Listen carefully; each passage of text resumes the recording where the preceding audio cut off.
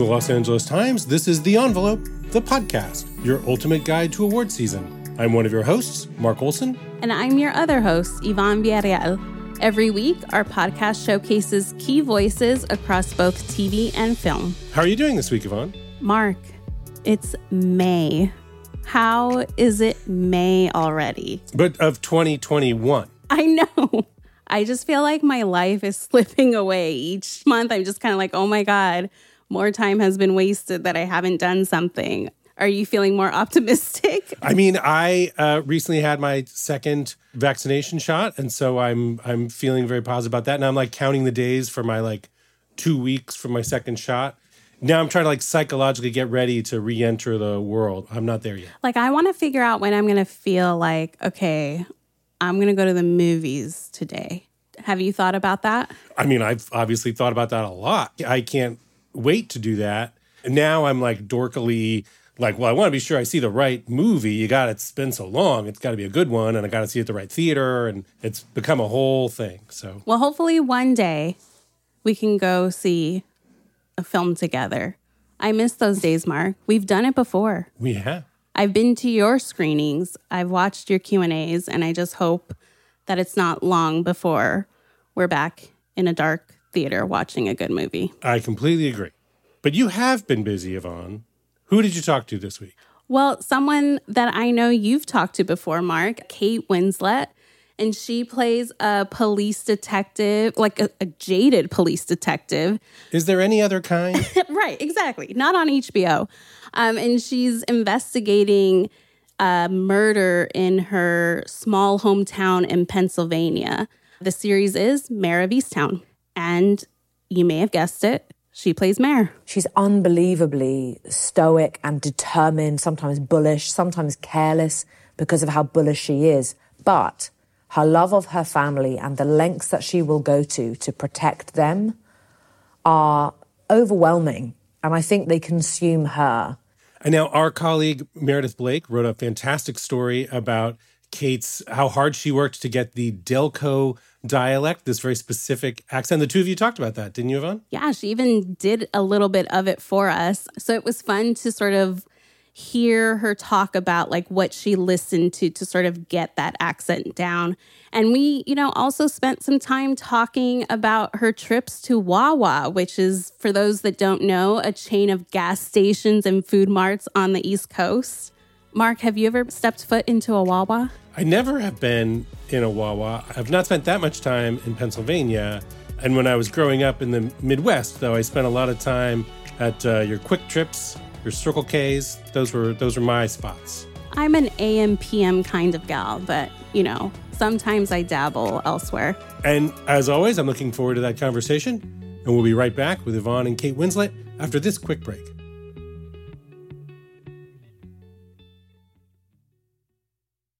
Hi, this is Harry Littman, LA Times legal columnist and host of the Talking Feds podcast, a roundtable discussion that brings together prominent former government officials, journalists, and special guests. This year, we're covering everything you need to know about the presidential transition with guests that include Valerie Jarrett, Senator Amy Klobuchar, and Congressman Jamie Raskin. So tune in everywhere that you find podcasts.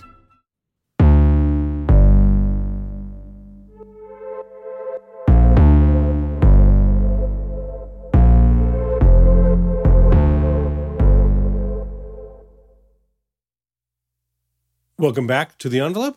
We're giving our colleague Glenn Whipp a break from the podcast after a hearty Oscar season. And so here's Yvonne's conversation with Kate Winslet. See you on the other side. Well, Kate, thank you so much for joining me today. You are welcome. Thank you for having me. Of course. Well, it's been nearly a decade since your last TV role, HBO's adaptation of Mildred Pierce. And obviously you've stayed busy with film roles, but were you getting or reading much TV scripts in the time since? I was. I will say, I think, because television in the last 10 years, it's transformed. To be in a TV show and to go directly into people's front rooms, especially now, especially in the last 15 months of all of our lives, is really something very special. And I find the medium of television incredibly exciting now. I really do. Aside from anything else, you get to tell so much more story. You know, I think this is often something that people perhaps don't necessarily think about, doesn't really occur to them. You know, a film is an hour and 40 minutes or however long it is, and that's it. That's the time you get to tell your tale. Whereas with television, you know, with Mildred Pierce, 5 hours, with Mayor of Easttown, 7 hours. And that's very, very exciting. You can really get under the skin of that character and the world that they live in, where they come from, to become part of the heartbeat of a show that involves so many moving parts, much bigger than just yourself. It's really thrilling. So I love television. Is there a character from your film career that you would have liked to spend more time with in like a TV series? I think Clementine Krasinski in Eternal Sunshine of the Spotless Mind, she should have had her own show, man. Like, she should have 100% had her own series. And you can kind of imagine the multiple seasons of Clementine. You know? I'd love to know what colour her hair was when she was 45, like I am now. Kate, I want this desperately. How do we make this happen? I don't know. Isn't that a great idea, though? Can you imagine she'd be just, like, lying around with, like, you know, pink hair, eating loads of fake foods and... Would she be in leggings? Oh, yes, 1,000%. Yeah. And they'd probably be, like, red with, you know, penises on them or something. Let's get right into Mayor of Easttown. I mean, you play the title character who is a police detective in a Philly suburb. And, you know, when we meet Mayor, she's in this moment of personal crisis. You know, she was once a hero in the town where she lives, like this all-star basketball player in school. But she's sort of kind of lost that status because she can't solve this case of a missing girl. And we sort of see her that, you know, she's past her glory days and sort of stuck and broken. What specifically about Mare made you want to play her? Well, I think, you know, as you just said, she's stuck and broken. But what's so glorious about her is that she doesn't wear the mantle of a person who is broken. You know, at first glance, she's very tough. She's gritty. She's strong. She's also warm. You know, she's got this side to her that is irresistibly lovable, even though she infuriates the living crap out of people. You know, so, and she's vulnerable as well, but really tries to hide that. She's very much a functioning woman who's trying to keep it together. And I love the fact that here is a middle-aged woman, a mother and a grandmother, who has grown up in Easttown, knows everyone, knows their personal stories, and they all in turn know hers. And so, you know, the way in which she tries to just keep going, keep it together, sometimes just get through the day, and does, you know, she's pulling it all off. But underneath her, there is, of course, this grief, this deep emotional struggle that is almost defining her, the less and less that she's dealing with it and confronting it. And I found that really, really intriguing because it's a multi-dimensional thing, grief, you know. It's there, it's constantly there. It doesn't matter how much time has gone by, but if a person hasn't actually processed that level of pain, it can manifest itself in sometimes some really quite dangerous and damaging emotional ways. And that does happen as Mare starts to unravel, as she starts to try and solve this crime, the murder that happens at the end of episode 1. And of course, Mare is in charge of that case. It's up to her to prove it to the town, once again, that she can be something, she can count for something, and she can still look out for people. And it's about community too, you know. In a funny way, it's really not like a classic cop drama. I don't think it really fits into that genre almost, because whilst the murder is, it's one part of our narrative, there are many other elements, you know. There are lots of overlapping stories, people's lives in Easttown, their strength in keeping it all together and looking out for one another, and Mare doing her best along the way. And also, all of those people in that community know about Mare's personal grief, and they dare not bring it up to her. So there's sort of, you know, all eyes on everyone at various different moments. It gets very personal, gets quite complex. I'm curious what that unlocked for you about Mare, like knowing that she's part of this town where there really is no difference between what's personal and professional. Like everyone knows your business and like you know everyone when you're stepping outside. What did that sort of tell you about who she is? Well, it told me that she was born and raised there. That's how she was raised. She was raised to understand community and family. It's in your DNA, learning to accept people for all their faults and all their differences and trying not to judge, just trying to get along, get by. And, making the show was a very, very intense experience. I'm not going to lie, playing this role really kind of knocked it out of me. And we were a tight-knit bunch, we were a close group of not just actors, but crew as well. And that was really key, I have to say, in doing something like this, because the shoot was very long. It was like 120 days in the end. It's a very long time. A film shoot can be anything from 45 days to 65 days. So, you're thinking about double the length of shooting. You do have to all get along. And we had an amazing committed group of people working on this show with us. And it helped with that community energy and atmosphere. And then COVID hit right in the middle, of course. Of course, I came back to the UK, was with my family, etc. But I was still in my mind playing Mare. And so to go back to work post the big bulk of lockdown in September, and I only really feel like I just finished playing her. We finished in December, and also it's still happening as well because I was an executive producer on the show. So every edit of every episode I'm a part of, and yeah, it's exciting. It's very exciting. I read, as you mentioned, Mayor of Easttown was in the throes of production when COVID hit, and you stopped in, I think it was early March, and didn't resume until September. And I read that some of the scenes had to be sort of rejiggered due to COVID protocols. Is that right? Like 4-person scenes became 2-person scenes. Were you worried about, how those changes would impact the series? No, I wasn't actually, because we were in such good hands with our writer and showrunner, Brad Inglesby. He just rolled with it, just got creative, We still had some larger crowd scenes, but social distancing measures were obviously in place. And yes, we definitely had less people. There's a pivotal sequence of scenes that happens in episode 7, early 7, and those had to be just pared back a little bit, so, a little less people. It wasn't to the detriment of the show, actually. It was okay. But of course, suddenly we couldn't have scenes where there were people crammed close together at a rock concert, for example. And we did have a scene like that, and that was changed, adapted. It wasn't dropped completely, but we made it something else. It turned into a sort of an intimate radio show recording of something. So yeah, you just get creative, like we all have just done. Look at us now. I probably, under normal circumstances, would be doing a junket in Los Angeles, and you and I would be sitting across a table from each other. And here we are, and it's working out fine. You just kind of find your way through, don't you? But because the process was different, like as you said, I've been doing interviews over Zoom like this much of the time in pandemic. I think like if I were to go back on the job, it would always be on my mind. Am I safe right now? Did that person just sneeze too hard? Is stuff coming at me? Like, did you find when you were on set, did it impact your thought process? It didn't. And I'll tell you why. Because so HBO had 5 shows go back, and ours was the only one that didn't shut down again.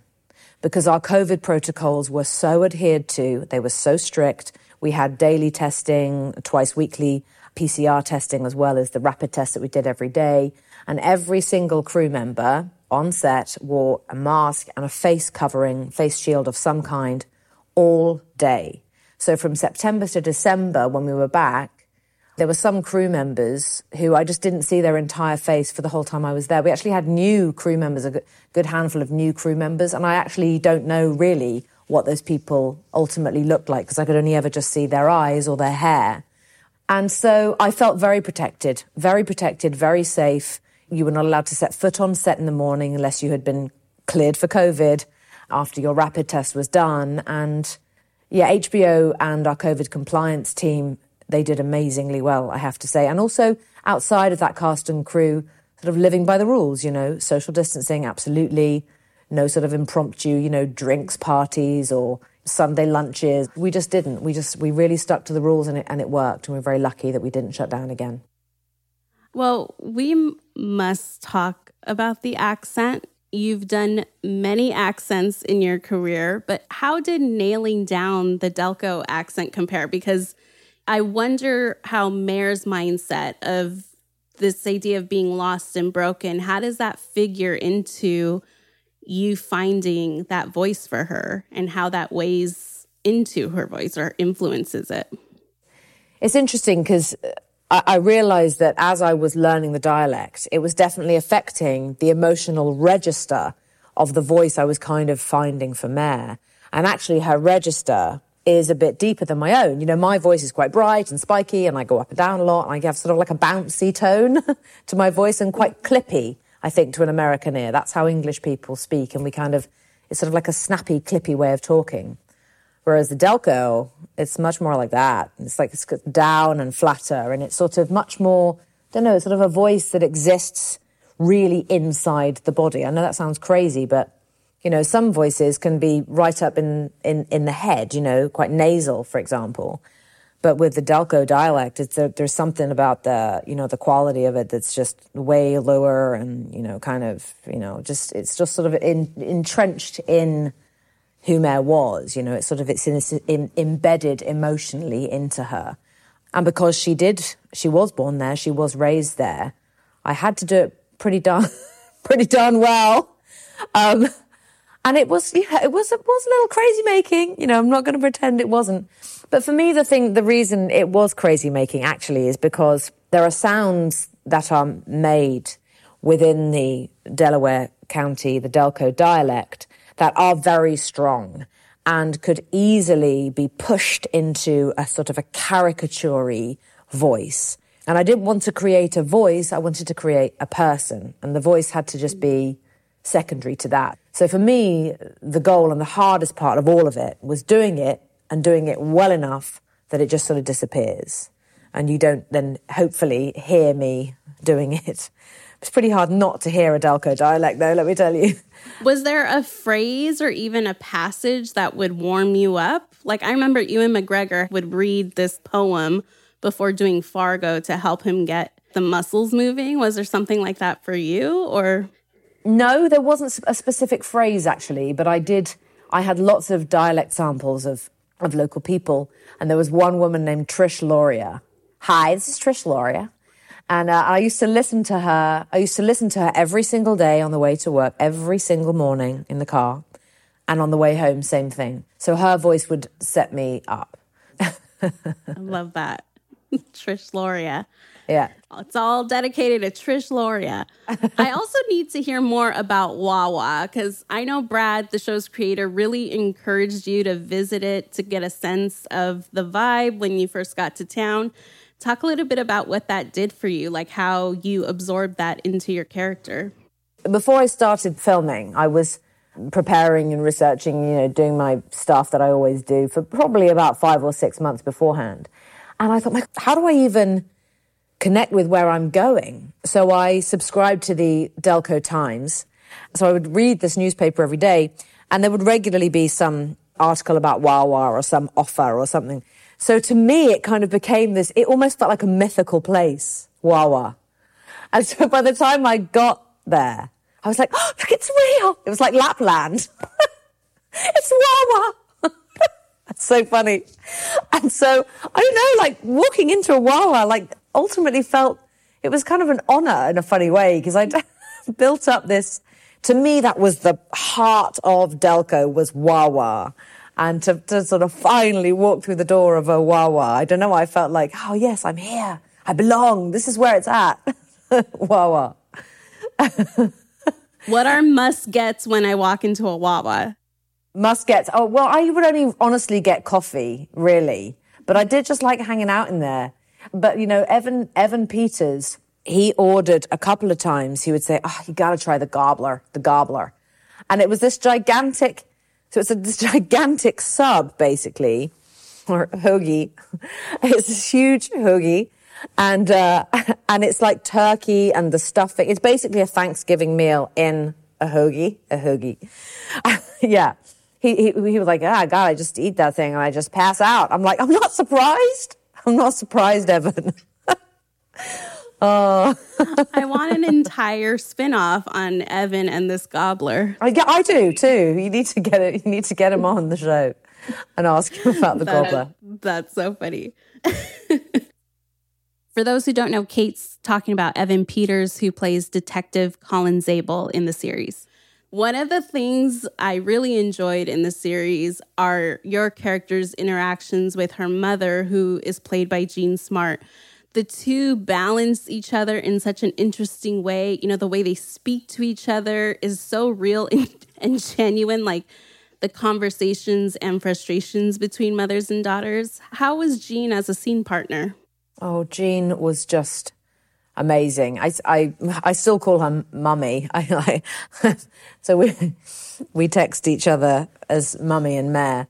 She was just terrific, you know. I mean, the comic timing, you know, she can turn humor into punctuation by just doing an inhalation of breath in a certain way and a flicker of an eye. And I would just be in fits. Sometimes we couldn't really look at each other too much because we would just crack up laughing. The great thing about the relationship that we have on screen, Helen and Mare, is that they love each other so much, but they get stuck with how they're supposed to kind of express that or show that. Mare's not really great with huge displays of love and affection, particularly in a family way. She's always like, hey, you know, just don't do that. Like, don't cry, not in public. God. She's, you know, hey, don't like pat me on the back. she has sort of issues with things like that. So yeah, Mare and Helen, you know, well, Helen lives with her, like we were saying. So, you know, two matriarchs in the one house. Woof! That's tricky. That's a tricky thing, very tricky thing. And, you know, they just don't always get along, didn't always see eye to eye, you know, but they have this sort of honesty gene where they just can't resist being brutally honest with one another, sometimes to the point of being so tactless that it's just rude.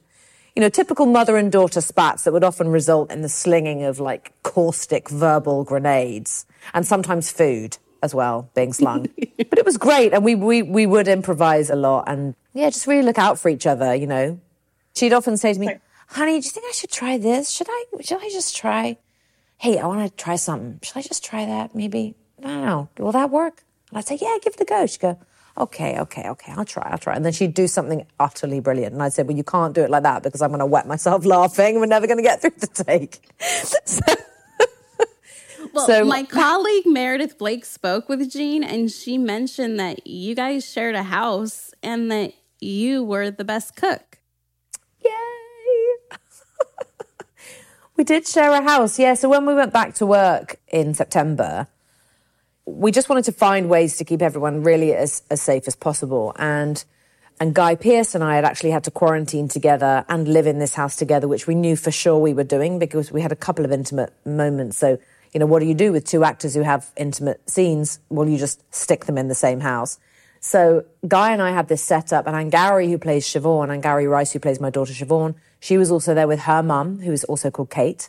So they were living with us too, and then eventually Jean as well. And yeah, we would kind of take it in turns to cook a little bit, although I will say that Jean Smart does make the best pesto I've ever tasted. Just thinking about it now makes me slightly get a watering mouth. She absolutely does. But we would take it in turns to cook, take it in turns to take out the trash, take it in turns to do the dishwasher. Like it was family life, you know. It was just for the last portion, so the bulk of our shoot was not like that. But it's nice to know that we sort of ended it that way. Yeah, it was really fun. You know, I'd go to bed at night and I'd think, oh, shall I turn out the hallway light? Because I'm not sure if Jean, I think her call time is earlier than mine. Or maybe I'll just leave the hallway light because those back stairs are a little dark and I don't want her to, like, trip. So, yeah. I wish we had camera set up. I'll tell you what you would have wished you had a camera set up on was me and Guy Pearce going through the trash because he is absolutely obsessed with recycling, which is wonderful. And of course, as am I. But when I say he's obsessed, he would not put any cans in the recycling that had not been washed in the dishwasher, right? Amazing, amazing. But Guy Pearce was my teen idol. He was my obsession when I was 11 years old.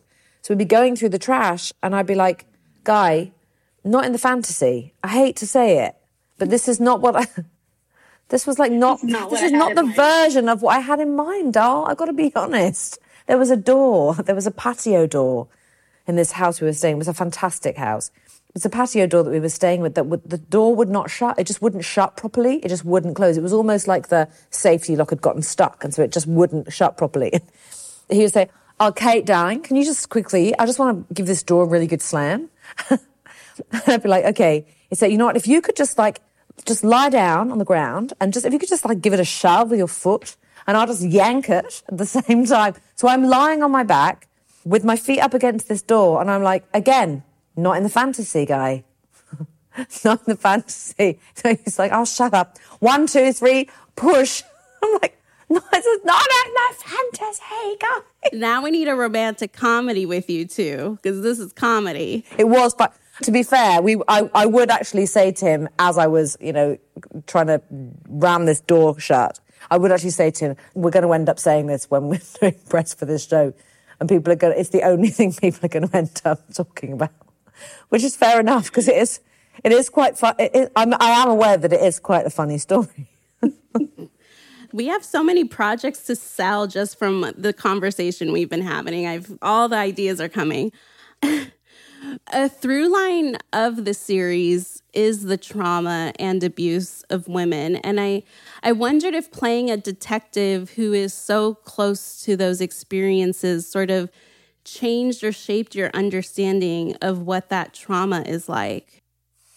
I mean, it just made it all the more horrifying and distressing. It didn't change it for me. It just amplified it. Yeah, horrifying. And actually I won't go into detail about that, because that could potentially... I wasn't about to do a spoiler, but I was about to just reveal possibly something that happens in episode 4, but I won't. This will come out before episode 5, so you're fine. Before episode 5.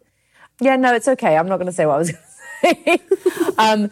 In the case of one of the characters who goes missing, a missing person, as you say, Katie Bailey is a missing person. She's been missing for a year. Her mother, Dawn Bailey, who is an old school friend of Mare's, who she knows very, very well. Her mother, Dawn, is really angry at the police. She feels they just haven't done enough work to try and find her daughter. And that storyline of Katie Bailey and what has actually happened to her, we did end up paring it back a little bit, because it was, in fact, it was really extremely detailed and traumatic, and actually based on a real story that Brad Inglesby told us about. We did have to be very careful, because we didn't want it's a fine line. You don't want to tip the balance into making something that is so real that it's almost could feel like a documentary, It isn't that. It's about things that happen to real people, and I feel that the show is really embedded in the sense of humanity and reality and community. And it's also about mercy and friendship and compassion, and it's about many, many things. So we had to be really careful not to take away from the heartbeat of the show too much in that regard. There were lots of things about playing this character, even the preparation of the role, that were just, that were extremely disturbing. Even holding a gun. I'd never held a gun. Learning how to use a gun. I didn't like that part at all. I didn't like that part, not one bit.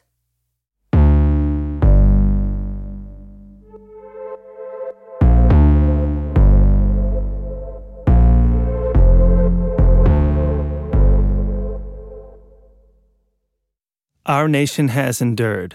Let's make sure the facts do, too. Pay $1 for 8 weeks and get a perspective unlike anywhere else. Go to latimes.com/subscribe. Los Angeles Times, the state of what's next.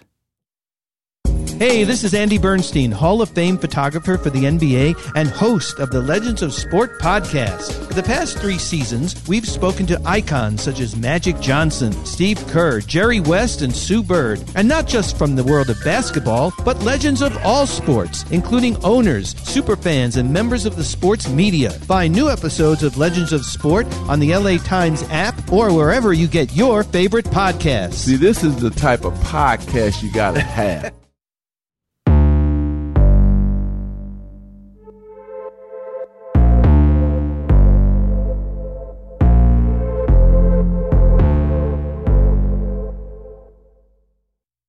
You know, Kate, I know you've said in another interview how you served as a quasi-intimacy coordinator during the filming of the series. I think it was during a scene involving Angourie Rice, the young actress who plays your daughter. And you mentioned how you hadn't felt that sense of safety as a young actor when shooting those kinds of scenes. It's almost like you and Mare are in positions where you're trying to stop the cycle of trauma. Did you view it that way? You know, I have to say that, like, I always take it very seriously, the position that I'm in as an actress who, you know, I've worked my way up. I started when I was young, and here I am as a middle-aged woman, essentially, with a lot of experience under my belt and a very profound awareness of what it means to be a vulnerable young actor who wants to do a good job, wants to please everyone, but at the same time is still finding their voice. And I think sometimes just turning to a young actor and saying, how do you feel about this? Is this okay? And just making them feel heard and supported and having that steady hand at their back sometimes is just enough. And it doesn't always get forgotten, but in the chaos of a shooting day when you're trying to get your shots and not lose the light and etc., sometimes those things can get overlooked. And I've always had an awareness of what those young actors might need by way of support. And I did feel that in playing Mare. We had a lot of young actors on this show to really look out for. And part of that was genuinely looking after them. And part of it was just making them always feel absolutely included and equal. You know, it was very important that we all had, for example, it's going to sound like a silly thing, but I wanted to make sure that every single actor, whether they were cast number 1 or cast number 18, had the same size trailer. So everyone was just equal right off the bat. It was just, we were all in this together. There was no hierarchy. I absolutely did not want that to be the case. And I was very lucky that I was able to help in that situation because of being an executive producer. But yes, with Angourie, when she had to shoot this intimate scene, you know, sometimes it's just about providing that, just making the space a little bit safer and being able to say to that young actor, just tell me, if you don't feel okay, I can be the one to go to the director and say, actually, I'm not sure about putting my hand there, or I'm not sure about this kiss maybe lasting that long, or just sometimes saying, how are you going to shoot this, just so I know what to expect? You know, sometimes as a young actor, you don't know if it's your place to ask those questions. And of course it is. Anyone can ask those questions. But people get confused in their mind and they're just not sure. And sometimes as well, as a young person, talking about intimate moments, just in life, can be really embarrassing and awkward. You know, you're still learning yourself and learning, you know, how you feel about, you know, intimacy full stop. So to be able to, I think, just give her that sort of safe space and make her feel okay, it was a privilege, you know. It's a privilege to be able to be in a position like that for someone. When did you feel you could use your voice? I mean, the Me Too movement and the example set by women who have spoken out has helped others really feel empowered to do so as well. And you have expressed regrets about men you've worked with in the past who've faced allegations. And I'm curious what that journey was like for you in terms of reflecting on how you're using your voice and thinking about what you can do differently in your own work and behavior. I mean, to really answer your question, I think we are living in a time where women are instinctively holding space for each other in new ways. And I feel that our voices are being not just heard differently, but really, really received in a different way. And in terms of sort of when did I feel like I found my voice, listen, honey, I'm just like the rest of us. I feel like I am in a way still finding it. And I definitely get the sense that a lot of what's happening in the last 2 years, as you say, with #MeToo and so on, I think it's really made a difference already on a younger generation. I mean, there are younger women now who really just enjoy themselves more, who have, I think, a bit more confidence when it comes to speaking their mind and speaking up and speaking out. And, you know, my generation, I think we spent way too long shying away.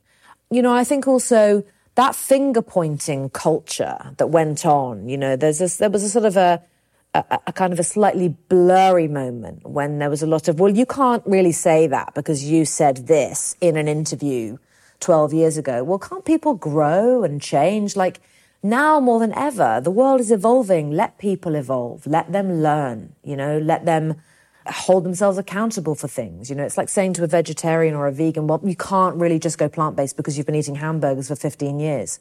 That's just silly. So I feel like this is an exciting time because I think the finger-pointing is getting less and less. And I think that we are, as women, we are judging each other less. So we're creating a more compassionate, kinder environment for not only our generations now, but the younger generation. And of course, they're the ones really who are going to take the lead eventually and really hopefully change the world. Well, I have to tell you, and I know you get this a lot now, but that first week when everything was just starting to get real and places were starting to go into lockdown, the power went out in my neighborhood and I was totally terrified, irrationally terrified. And my friend invited me over and I was hesitant because I'm like, I don't know if I should, but I ended up going and he made me watch Contagion. And it's probably the worst thing he could have done to me. I was just like, why are you doing? I had never seen it. But then like at the end, as I left, he gave me a bottle of hand sanitizer on my way home. And it was like the only thing I had. But when you were making that film, did it cause any anxiety for you thinking about whether this could really happen? Well, I think we never really imagined that it would happen.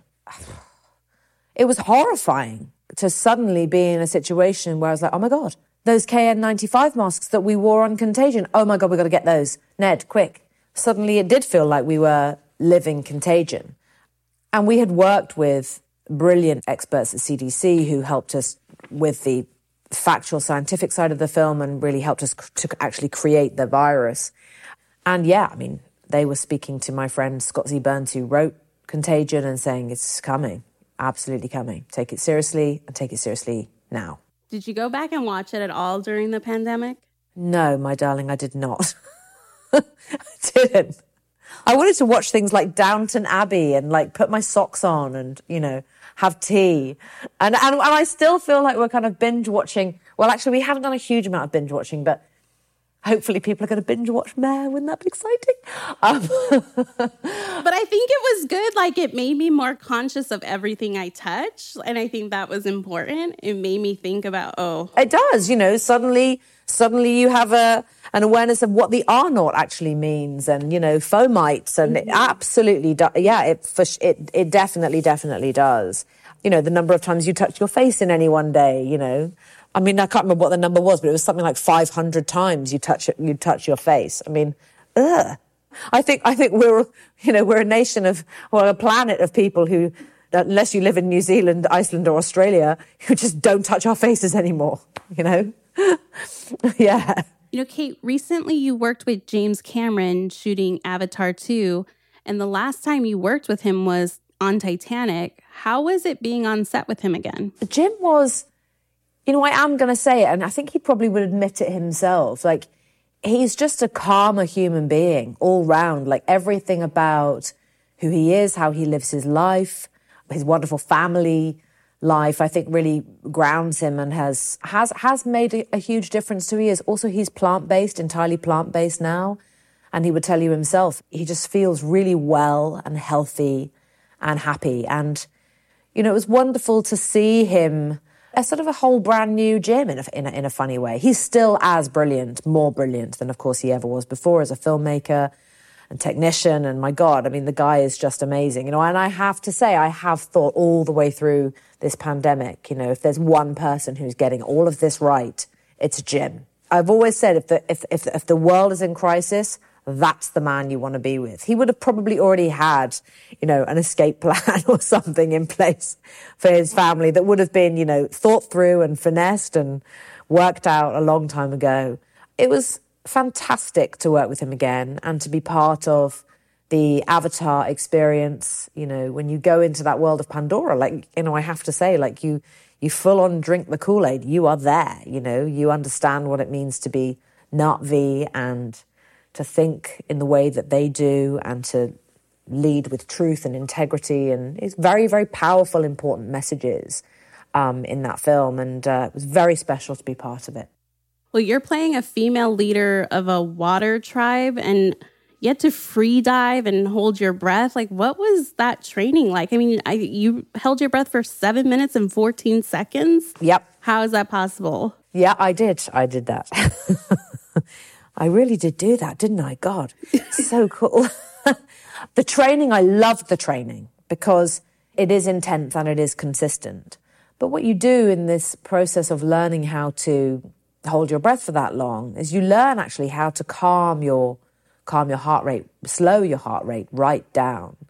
And you know, there are many different breathing sequences that come into play, lots of physical and breathing exercises that you have to do. And obviously training, being in the water a lot and for a long time. So I just absolutely loved it. And there's something so magical about being on the bottom of a tank, holding your breath, totally calm, no bubbles, just hanging out there for like 3 minutes. It's crazy. Wow. Yeah, amazing. I loved it. It's the close to real meditation, I think, the closest I've ever come to real meditation. You know, I can't meditate. My brain I'm always making like grocery lists and, you know, I'm planning what I have to do next or tomorrow or, you know, got to go and pick up somebody from, you know, football practice. But yeah, it was a really, really calming experience. I just loved it. I loved it. Well, you know what's been that for me is the Calm series on HBO Max. And you narrated A Horse's Tale. So relaxing. Like, it's something that I watch when like things are so overwhelming. It's really a fun project for you to be a part of, I imagine. It was a fun project, very much so. And I thought that, you know, The Horse's Tale, God, it was such a beautiful, beautiful film. I absolutely loved it. I found it utterly mesmerizing. And, you know, horses, I don't ride horses actually. And in fact, I've always been a little bit fearful of them. I don't know why. I think just because they're so magnificent and powerful and strong and bigger than me.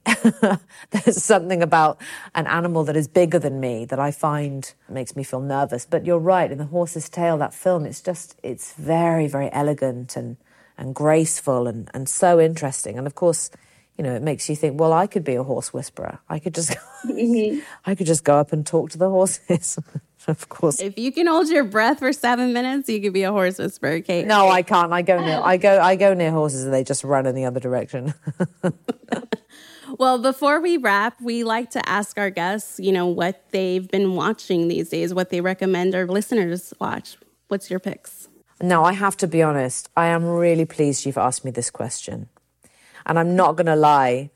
I was just thinking to myself about 15 minutes ago, I was like, if we finish the podcast in like 20, 25 minutes from now, I will be able to get maybe 2 episodes in before I have to go to bed. And I'm going to tell you, it's a French show.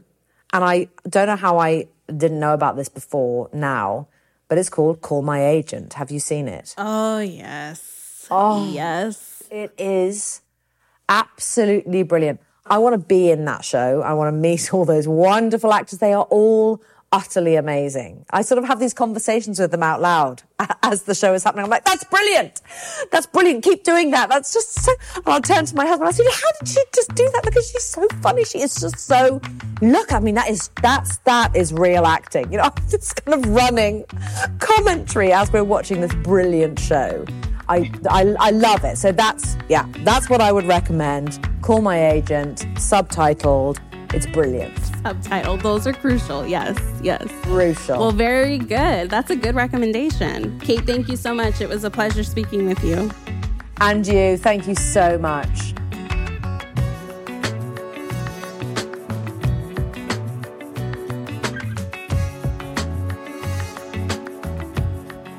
I know, Yvonne, that was a terrific conversation with Kate Winslet, but I have to say, I really enjoyed hearing her thoughts on Jean Smart's Pesto. Oh my God. I almost wish that we could have a spin-off comedy between the two of them, because now I just want to, or even like a reality show. You know, I like my reality TV. Like, I just want to be in that house at that table as all of this is unfolding. I loved hearing about working with Jean Smart because Jean is somebody that I just think is such a stellar actress. Like, I love everything that she does since way back with Designing Women, okay? And she has a new series called Hacks on HBO Max, where she plays a veteran Las Vegas comedian who hires this TV writer to sort of help resuscitate her career. And it is so good. Like, to see her in this role is like amazing. Like, there's this one moment that involves fountain soda that is just like epic. So that's a show that I've been watching, not to like segue really fast, but what have you been watching, Mark? You know, the pay streaming service, the Criterion Channel, they do these like curated packages of movies, and they have one they just put up recently about gambling movies. And I've been really enjoying some of the gambling movies. I watched House of Games, which was the first film directed by David Mamet, and it stars Joe Mantegna and Lindsay Krause. Lindsay Krause was Mamet's wife at the time, the mother of Zosha. It's about con men. It's just a terrific, just like really cracking sort of little thriller. And then I also watched a movie called Atlantic City, which was directed by Louis Malle. It stars Susan Sarandon and Burt Lancaster. It was actually nominated for Best Picture, and Lancaster was nominated for Best Actor. It got a number of other nominations. And it was just a really sweet but sort of oddball drama that is kind of about gentrification in a way, in that it's about like Atlantic City in one of its sort of down phases. There's a number of other movies in the Criterion's Gamblers collection that I'm really looking forward to making my way through. Have you picked up any tips? No. I mean, I think that's funny.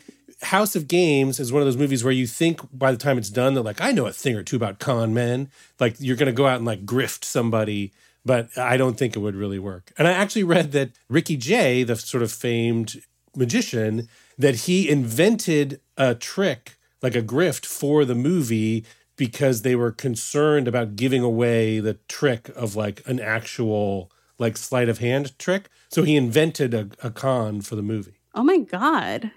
I don't have that kind of time. You know, I have to say the other thing that I've been watching just like in spurts is ER, because they recently had a reunion on Zoom. You know, I like those. I'll watch when they happen. And ER is like one of my favorite TV dramas of all time. And how is it on the rewatch? It stays classic. Were you ever an ER watcher? No. I watched St. Elsewhere when that was a show. So then, I'm dating myself. So then when ER came around, I was like, I already watched this show. I've done this. Oh, Mark, you have to do it. But now I saw some clips just from that Zoom reunion, and I thought it was so funny that George Clooney said his wife has been watching ER. Yes. And I want a show of just that. Kind of like People's Couch. Let's just watch them watch ER. I'm down for that. Yeah, like, what's her commentary? What's his commentary? Like, what? And then, what is it like after? I want to know more. Well, I can moderate. I'm just saying, like, again, we are always thinking of ideas for ourselves, and I'm willing to take this for the team. So I know, Yvonne, you've got another interview coming up. Who are you talking to next week? So I'm going to be speaking with Stephen Canals, the showrunner of the FX drama Pose. And for those that don't know, the series sort of explores the New York City ballroom scene in the 80s and 90s. And Pose is currently in its third and final season. So we talked a little bit about knowing when it was time to end things. I just didn't want us to create a third season that felt like filler. That is the truth about why the story ended now. It's just, the ending is there. And so do we just allow ourselves to write to the end? Or do we create a season that's just filler to then belabor us getting to the very end? I just envision like the true fans of the show watching it and being like, what is this? Like, why is this what you're giving us?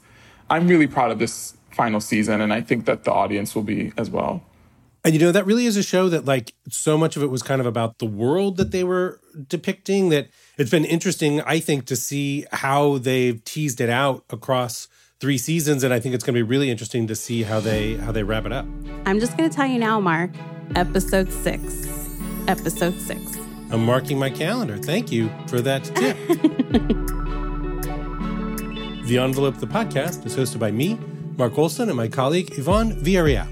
Our executive producer is Abby Fentress Swanson. Our audio engineer is Mike Heflin. Special thanks to Mike for making our theme song. Thanks for listening, and see you next week.